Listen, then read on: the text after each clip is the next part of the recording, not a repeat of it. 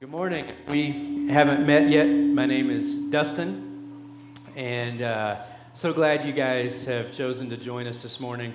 Kids, if you're going downstairs, kids ministry for 5 years old through 5th grade, and so you can head downstairs right now, back there in the hall, our stairs, and leaders will meet you back there. We also have nursery for about 0 to 4 years old in the back of the hall, back there by the door you probably came in, and so parents feel free to utilize the kids ministry and the nursery as you need to. Go ahead and grab some scripture. We're going to be in 1 John. We have just started a series. So if you want to grab some scripture, we've got a hard copy around you, and you can also look at the Bible app. You can scan the QR code on the screen. We're just a couple of weeks in on our series on the letters of John, 1st, 2nd, and 3rd John. We started 1 John last week, and so this is the second week in 1 John after doing an intro week on the life of John. And if you can't find it in your scriptures, all the way back close to Revelation is 1 John. You may remember from last week when Adam introed really the content that we're looking at in this series, that there's a pattern that John keeps circling back through. First being foundational doctrine. And we made some circles on the screen if you want to throw those circles up. First being foundational doctrine. The second being focused on obedience and living a life of obedience. And the third being impassioned encouragement. And he circles back through these three themes, so to speak, several times in the letter. And so this morning is foundational doctrine. This morning's passage predominantly falls under foundational doctrine. And so we should be ready to digest some deep truths this morning about who God is and who we are. John begins this section of verses with a major theological statement. And so 1 John chapter 1, verse 5 is where we'll start. This theological statement here that John makes as the basis for what he's about to say. You can follow along with me. This is the message we have heard from him, that's Christ, and proclaimed to you. So right away we know this is a message. We know it's a message of good news, and we know that it came from Christ, and John is passing along to us what he received from Christ. And then we get this statement, God is light, and in him there is no darkness at all. That's how verse 5 reads. And so God is what? Say it with me. Light, and in him there is no what? Darkness at all. Not even a shadow, right? No darkness at all. Even in this room, it's lit up, but there's some darkness. There are places where it's darker. Under the seat of your chair is darker. Back there in the back, it's a little lighter. Back here behind the stage, it's darker. Even a room that's lit up, there's still a little bit of darkness. But God is light, and in him there is no darkness. And if we can pause for just a moment, can we agree that when we look at God as light and we understand that in him there is no darkness, can we just agree that that's not us, right? Can we just agree that that's not the way that we function, that that's not our reality? That none of us could come this morning and say, hey, I got up, I put some clothes on, I tried to look nice, and I came in here, and I just want everybody to know I'm all light. And in me there is no darkness. Can we just agree that's not the case with us, that we're different from God himself? We get impatient and angry in traffic.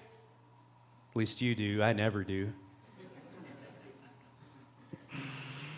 Can we agree that we're a bigger deal than what we actually are? We think we're a bigger deal than we actually are. We all wrestle with that at some point, right? We think we're a bigger deal than we actually are, and we hate it when others don't realize what a big deal we are. Who are they to cut in front of me? Who are they to say that to me? Who are they to talk to me like that? And if that's not enough, we think horrid things that if they were made public on the screen behind us, we'd crawl under our chair, right? Or run out of the building in humiliation. God is light, and in Him there is no darkness, and that's different from us. So here's the question. If God is light and we inherently struggle with darkness, what would it look like for us to walk in Him or walk in His light? What would that look like for us to walk in the light that He is? If He is this perfect light and no darkness, and that's not who we are, what would it look like for us as we wrestle with darkness to walk in the light that is Him? And as I began to process that the last week or two, the image that came to mind was a lantern, and I haven't used a good prop with you guys in a while, so I thought I'd bring a prop this morning, and so I brought with me, you might have guessed it, lantern. And anybody used a propane lantern like this before? They're pretty awesome. We don't use lanterns a whole lot with the invention of flashlights. Adam and I were just talking about it today, that when you are trying to see something with a lantern and you hold, if you've ever done this in the dark, you hold it up for yourself, all you see is the bright light of the lantern in front of you. But I felt like a crotchety old man this morning as I was walking around with this lantern, like, who's out there? But this lantern, if you can imagine, you're out in the dark, stumbling around, and it's pitch black. It's one of those nights where there's no moon, and you're stumbling around, your flashlight went out or whatever, and I don't know why you're walking around the woods at night anyway. But maybe you're hunting, all right? No, you wouldn't be hunting at night. The analogy's falling apart quick here. But just say that you're walking around in the darkness, and you're trying to find your way, and in the distance you see this coming towards you. Probably freak you out a little bit at first, but as it got closer, you'd realize there's a guy and he's carrying a light. He has light and I'm in the darkness, and this visual for what it looks like to walk in His light is what it would look like for you to come alongside of the one that's holding the light, and all of a sudden you're walking in the orb of the light that this lantern is putting off. Because you were stumbling in the darkness, and then God is light, perfect light and no darkness, and you want to get in His orb of light, so to speak. I'm going to go ahead and turn this off before something catches fire, and then you remember this sermon forever. This is John's hope with this section of Scripture, that he can give his readers a better understanding of what it looks like to walk in God's light versus stumbling in the darkness. So in that, John's going to use several if statements and scenarios in this passage as we continue to read here in a second. Several if statements, if this, if then. And he has a lot to say about sin, which isn't a very popular word or message in today's culture. And really, even in some churches, not real popular to talk about sin these days. And as we read, I would encourage you to think bigger than just this, because maybe you've read this passage and you have thought, well, being in the light is having no sin, and if you sin, then all of a sudden you're in the darkness. Think bigger than that. There's definitely some elements of that are true, but there's more here to walking in the light than that. Verses 6 and 7, let's read together. John will begin to unpack this analogy of walking in light versus walking in darkness. And so here's what he says in verse 6. If we say we have fellowship with Him while we walk in darkness, we lie and do not practice the truth. That's a big sentence right there, right? That's a lot of truth, and it's pretty heavy. If we say we have fellowship with Him while we walk in darkness, we lie and do not practice the truth. Verse 7, but if we walk in the light as He is in the light, we have fellowship, not just with Him, but with one another, it says. And the blood of Jesus, His Son, cleanses us from all sin.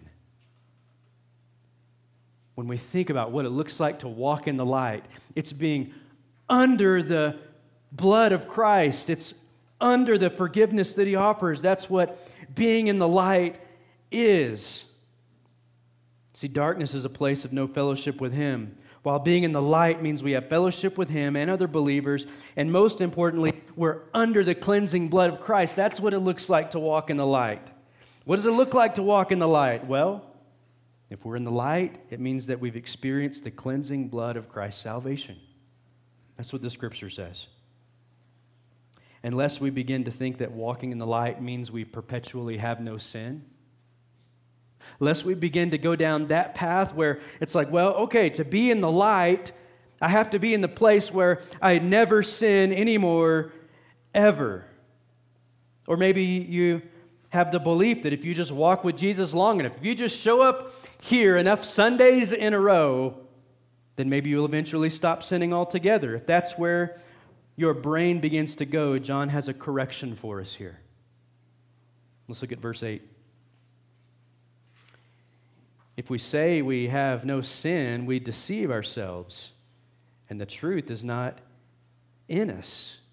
So he's recognizing that if we deny the fact that we have sinned, then there's no truth in us. And then verse 9, some of your translations start, but if, ESV says, if we confess our sins, He is faithful and just to forgive us our sins and cleanse, love that word, cleanse us from all unrighteousness.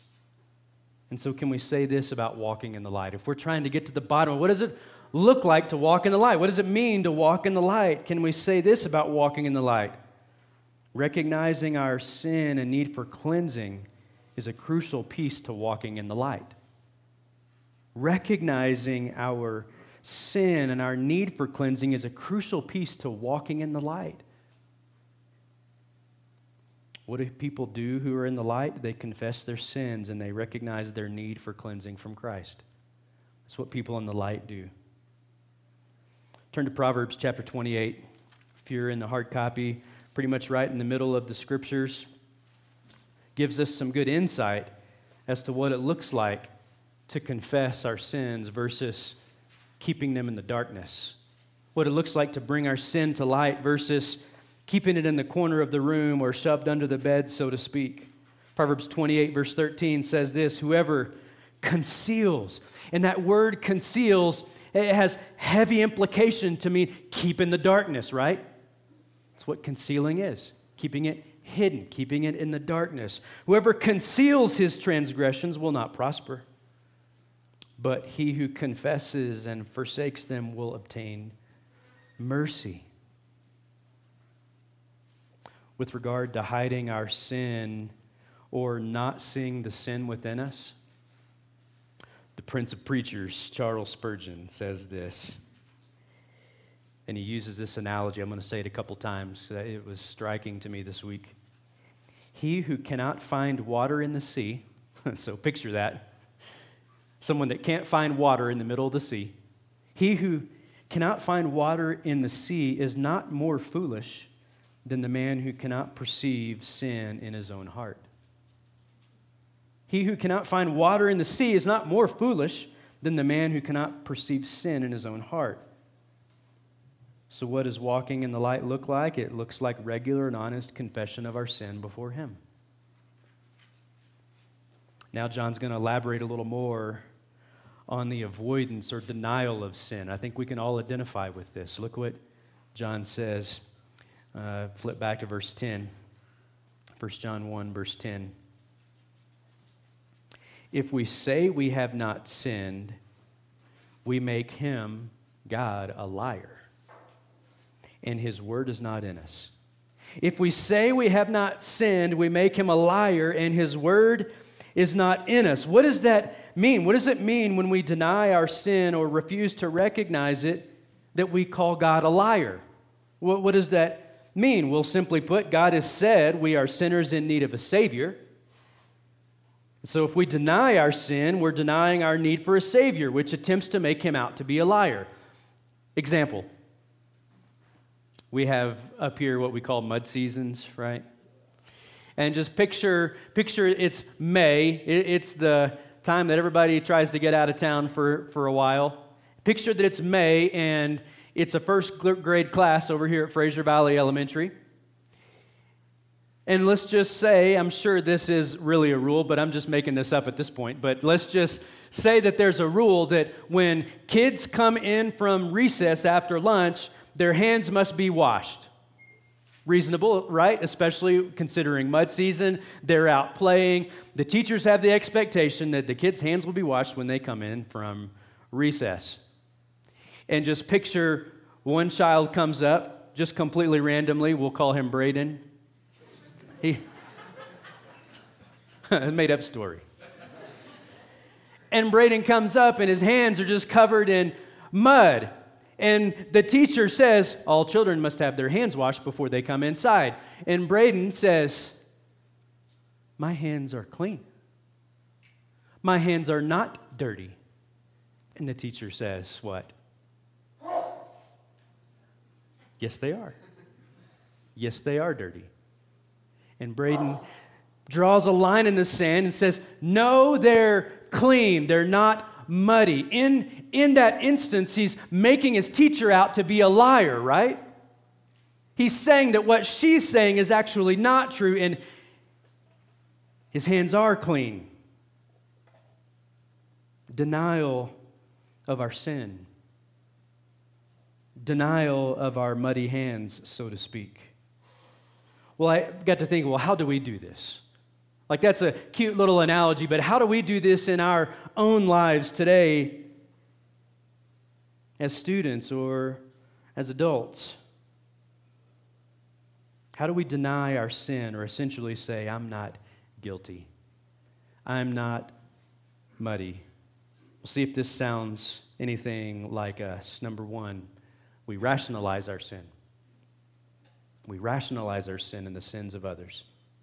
We say things like, well, I only acted that way because she did that to me first. Rationalization, right?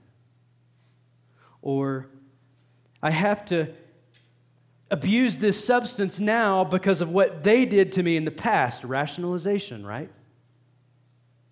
It's just my escape.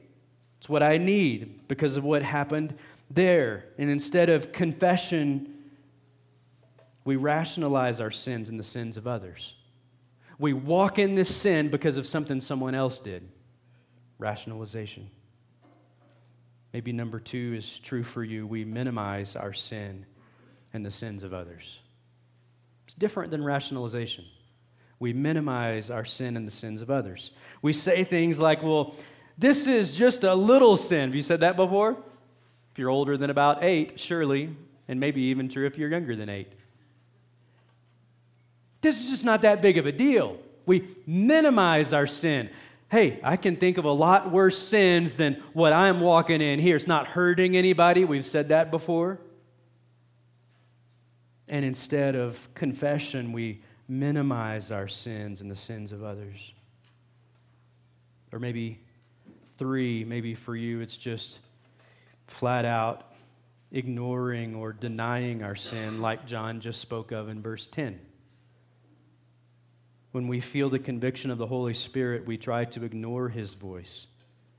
It's not so much that we rationalize our sin, that we've thought it out and rationalized or minimized, but it's ignoring or putting off or denying our sin. We choose to ignore the grievousness of it. It's like, have you ever been sitting in your living room, maybe watching a football game like this afternoon or yesterday, and you hear an unexpected knock at your door, and you do this? I wonder if they saw me. And you ignore the knock. Maybe that's a little bit of a picture of what it's like with your sin. You're ignoring or denying, or maybe it's like ghosting someone on your phone that you just don't feel like talking to in the moment or texting back. It's ignoring. It's denying.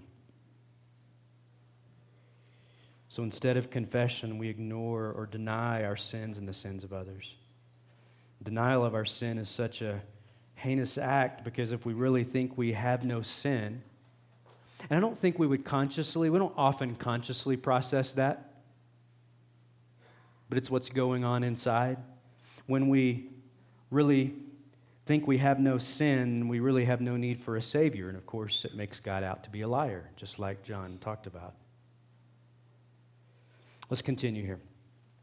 This goes into chapter 2 here. So to end this section of Scripture, we'll be in verses 1 and 2 in chapter 2. And we get some more foundational doctrine here that points to not only the inevitability of our sin, which we've already seen, but also God's solution to our sin, right? And that's where we really get to. It wouldn't be much of a sermon if we just talked about how sinful and broken we are, and then we said amen, and hey, let's try to sing a song in our misery and wander out the door.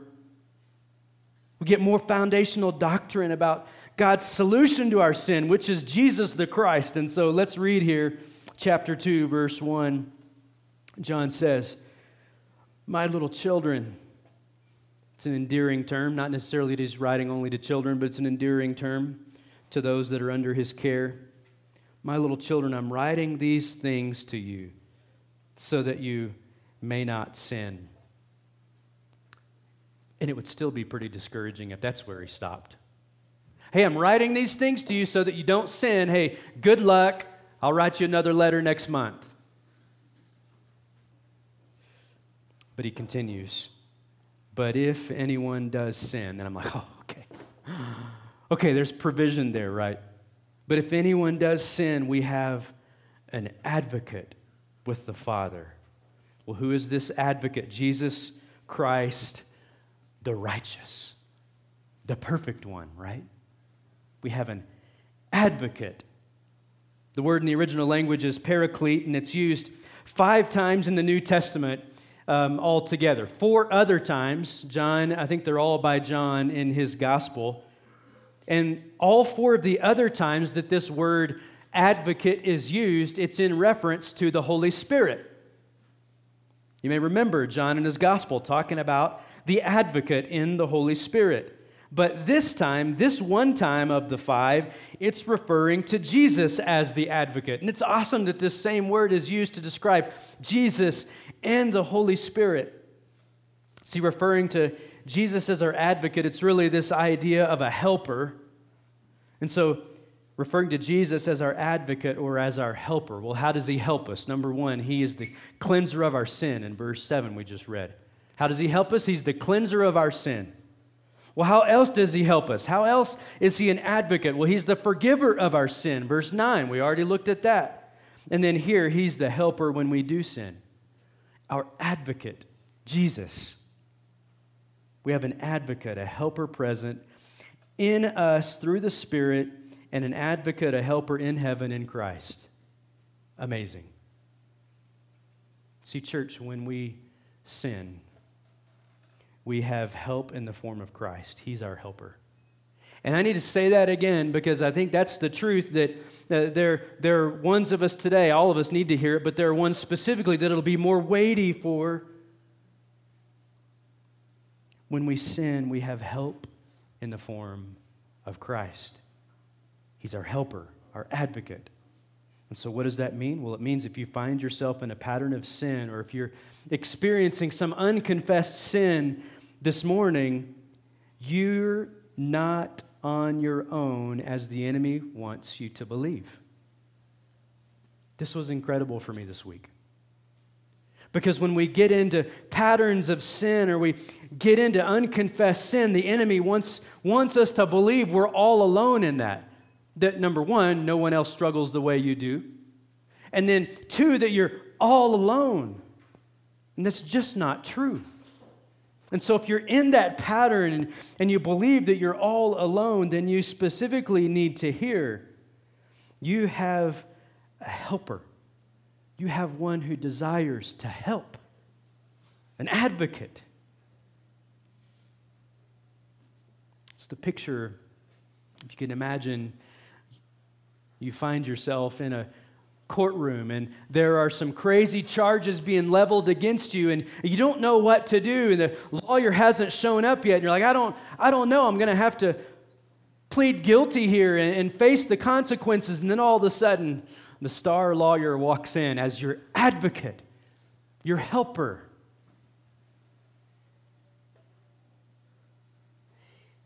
And that advocate, that lawyer, that helper is not going to try to argue your innocence. He's actually going to take your guilt, which is this crazy turn of events, which is where it goes in the next verse. And so let's continue to read verse 2 here. He, Jesus, is the propitiation for our sins. We'll come back to that. And not only for ours only, but also for the sins of the what? What does it say? The whole world. This word propitiation, we talk about it now and then when it comes up in the scriptures. Propitiation is an atonement for our sins. The word carries the idea of satisfaction. Here's what that means. The punishment that was due us for our sin was absorbed by Christ. He was our propitiation, our atonement. Jesus in our place. We earned a death sentence because of our sin, but Christ stepped in as the atonement. That's what we call substitutionary atonement. Jesus in our place. And if you're like, I'm still not sure I get this, those are big words, I don't understand, propitiation, atonement. Think of it this way.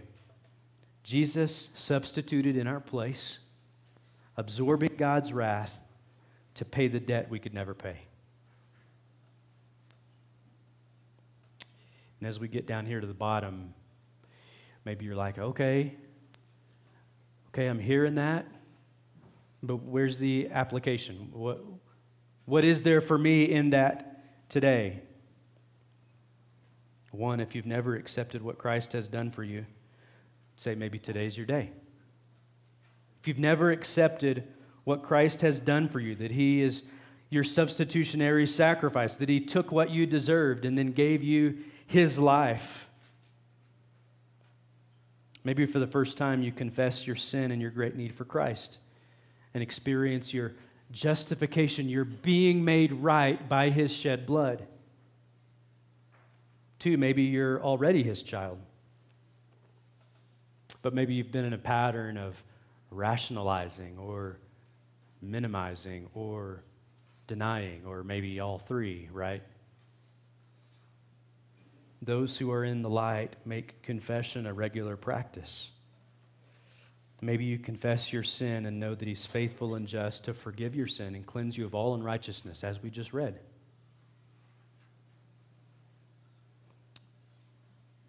There's a quote. This is especially for those of you who are already followers of Christ, already believers, already His child. Quote by John Stott that I'm going to put on the screen. It was really meaningful for me this week.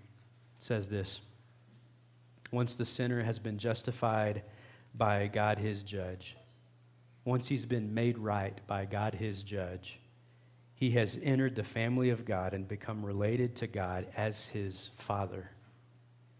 If he should sin, he does not need another justification from the divine judge. He is a child of God. He needs the Father's forgiveness. This is assured to him through the advocacy, the help of Jesus, the righteous one, as we just read.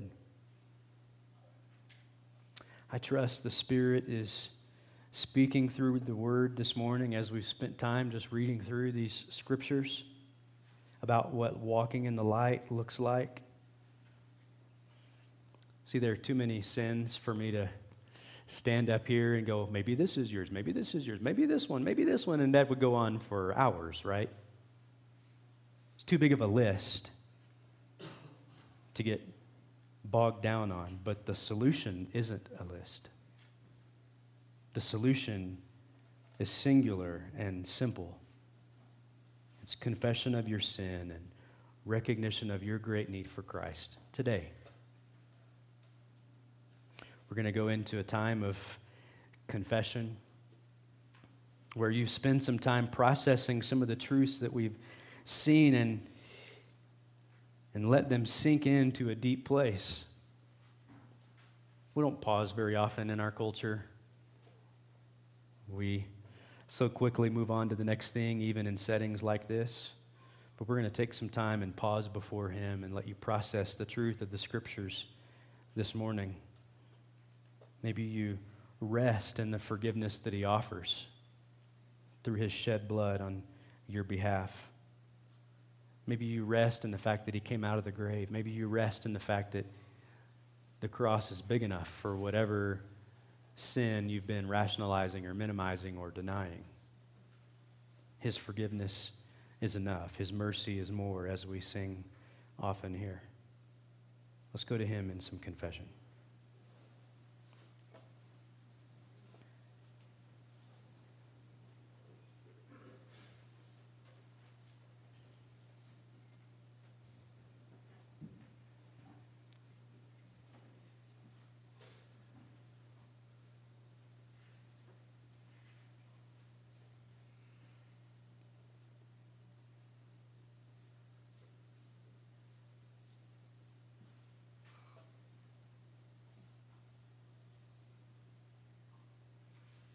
Lord, we not only confess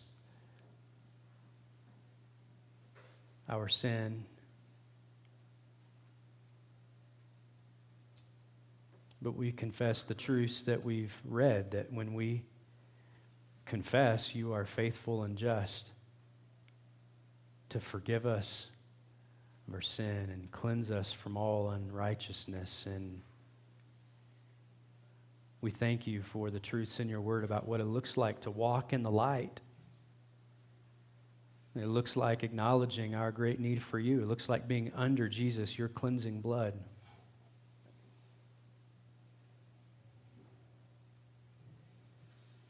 We confess that that's where we desire to be, is underneath that truth, in that light.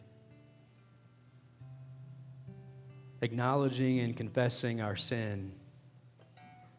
And the very next breath, celebrating who you are and what you've done, Jesus. The freedom that comes by your body broken and your blood shed for us. The fact that we don't have to come here week after week looking for justification. Lord, that's been settled if we're believers, that we've been called your son and daughter for eternity. But yet we find ourselves continuing to struggle with sin, continuing to wrestle with the old person, the old me. Lord, I pray that by your Spirit we would walk in the light. We'd walk as one who is in need of your forgiveness, who's in need of cleansing, even as your child. Lord, we confess that we struggle. We confess that we need you. And we lean, holy Jesus, on your finished work on the cross. Lord, I pray that as we sing and maybe continue to confess or celebrate or all the above together, Lord, I pray that your Spirit would continue to minister to us in a deep and meaningful way. We love you and we pray these things in your name. Amen. Hey, while we sing, we're going to have a closing song, opportunity to worship him in song. Communion's in the back, the bread and the cup. And so I encourage you to celebrate Jesus in your place. Jesus' blood for the forgiveness of our sins. You can go back at any point while we're singing, bring the bread and the cup back to your chair and eat and drink as you're ready, as you sing and as you celebrate and as you confess. Let's stand together.